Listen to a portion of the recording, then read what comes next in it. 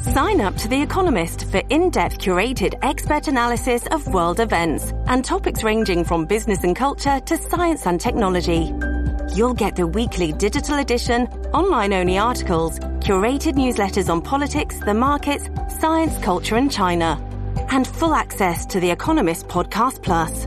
The Economist is independent journalism for independent thinking. Go to economist.com and get your first month free.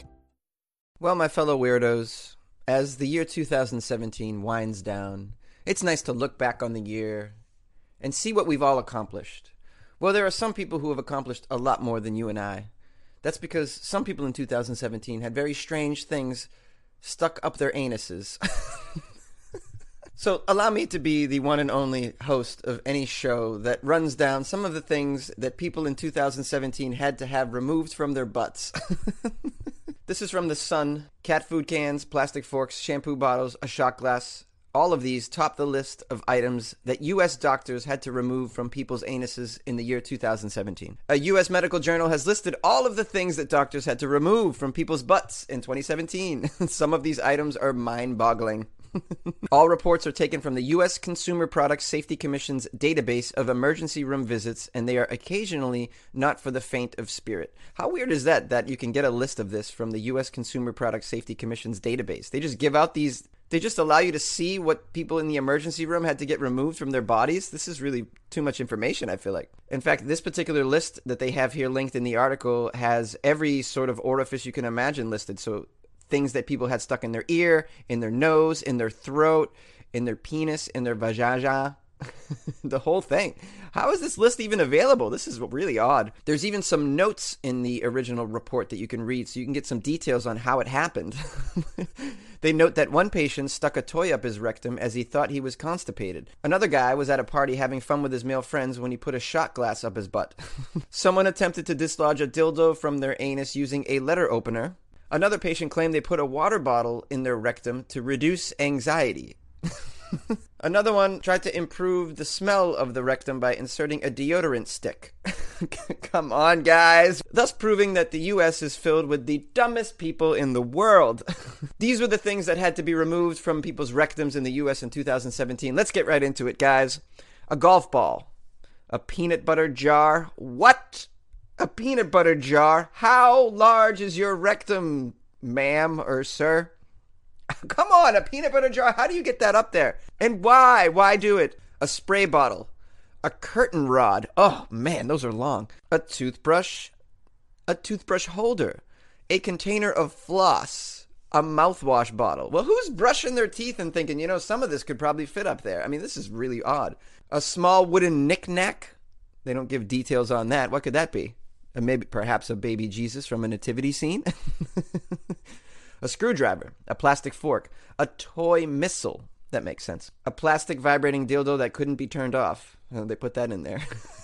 That is a cigar tube, a mascara container in a plastic bag, a tin cup, a hairbrush, marbles, a large bottle of shampoo, a large bottle, a can of cat food.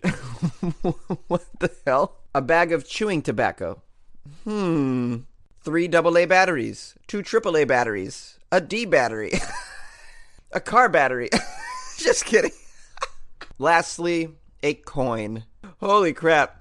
There's a list of some others. If you guys want me to do the others, please call in. I'll tell you what people had up their vagina, in their throat, in their nose. I mean, if you want to hear this stuff, it's pretty funny. I can't believe it. What a great year. What a great year. This is something else, man. The things that people do, it's just so weird and so dumb. This is Jonesy of Weird AF News, and whatever you do, don't put anything in your butt in 2018. That's my advice to you. I hope you're enjoying my station. Please favorite it. Share this segment if you think that it's worthy. It's called Echoing. Give me an applause break. Call in. Make a comment. I'd love to hear from you. Happy holidays. So guys, I've talked about how the police use social media occasionally to apprehend criminals or to let the public know that they're looking for someone. And I've been up in the air about it. But I've just come across a story about some police officers in Dubai who have used Instagram Live to let someone know that they are being fined for driving and using social media at the same time. This story is from loveindubai.com. A driver went live on Instagram and Dubai police joined the chat to tell them they were being fined. This is so perfect. Because, of course, you shouldn't be live on Instagram while you're driving in traffic. Using mobile phones while driving in traffic is a traffic violation, of course, whether you're making calls, texting, or using apps, including posting on social media. All of it is a traffic violation. You can be caught by sophisticated cameras these days, but a new way of being found has emerged. Dubai police have spotted people live on Instagram stories while they are driving and jumped into the live feed to let them know that they are about to be faced with a fine. This is now creating a whole new job at the police station.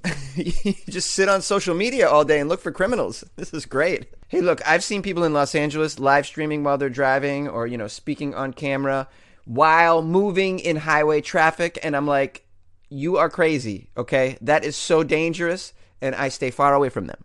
Now, I'm not saying I haven't gone live before in my car, but that's when I'm stopped, all right? When I'm not driving at full speed on the highway, okay? But this is fantastic. I mean, I'm wondering how they get the ticket to them then, because if you're following me on Instagram, you don't know my address. You don't know my license plate. How do you get me the ticket? I'm wondering how they do that. Does anybody out there know how this could be possible? They just send it to you in your inbox. They DM it to you. Here's a copy of your ticket here. Please pay via PayPal or Venmo. I wonder how they do this. Any cyber police officers want to let me know? Call my station. Jonesy, Weird AF News.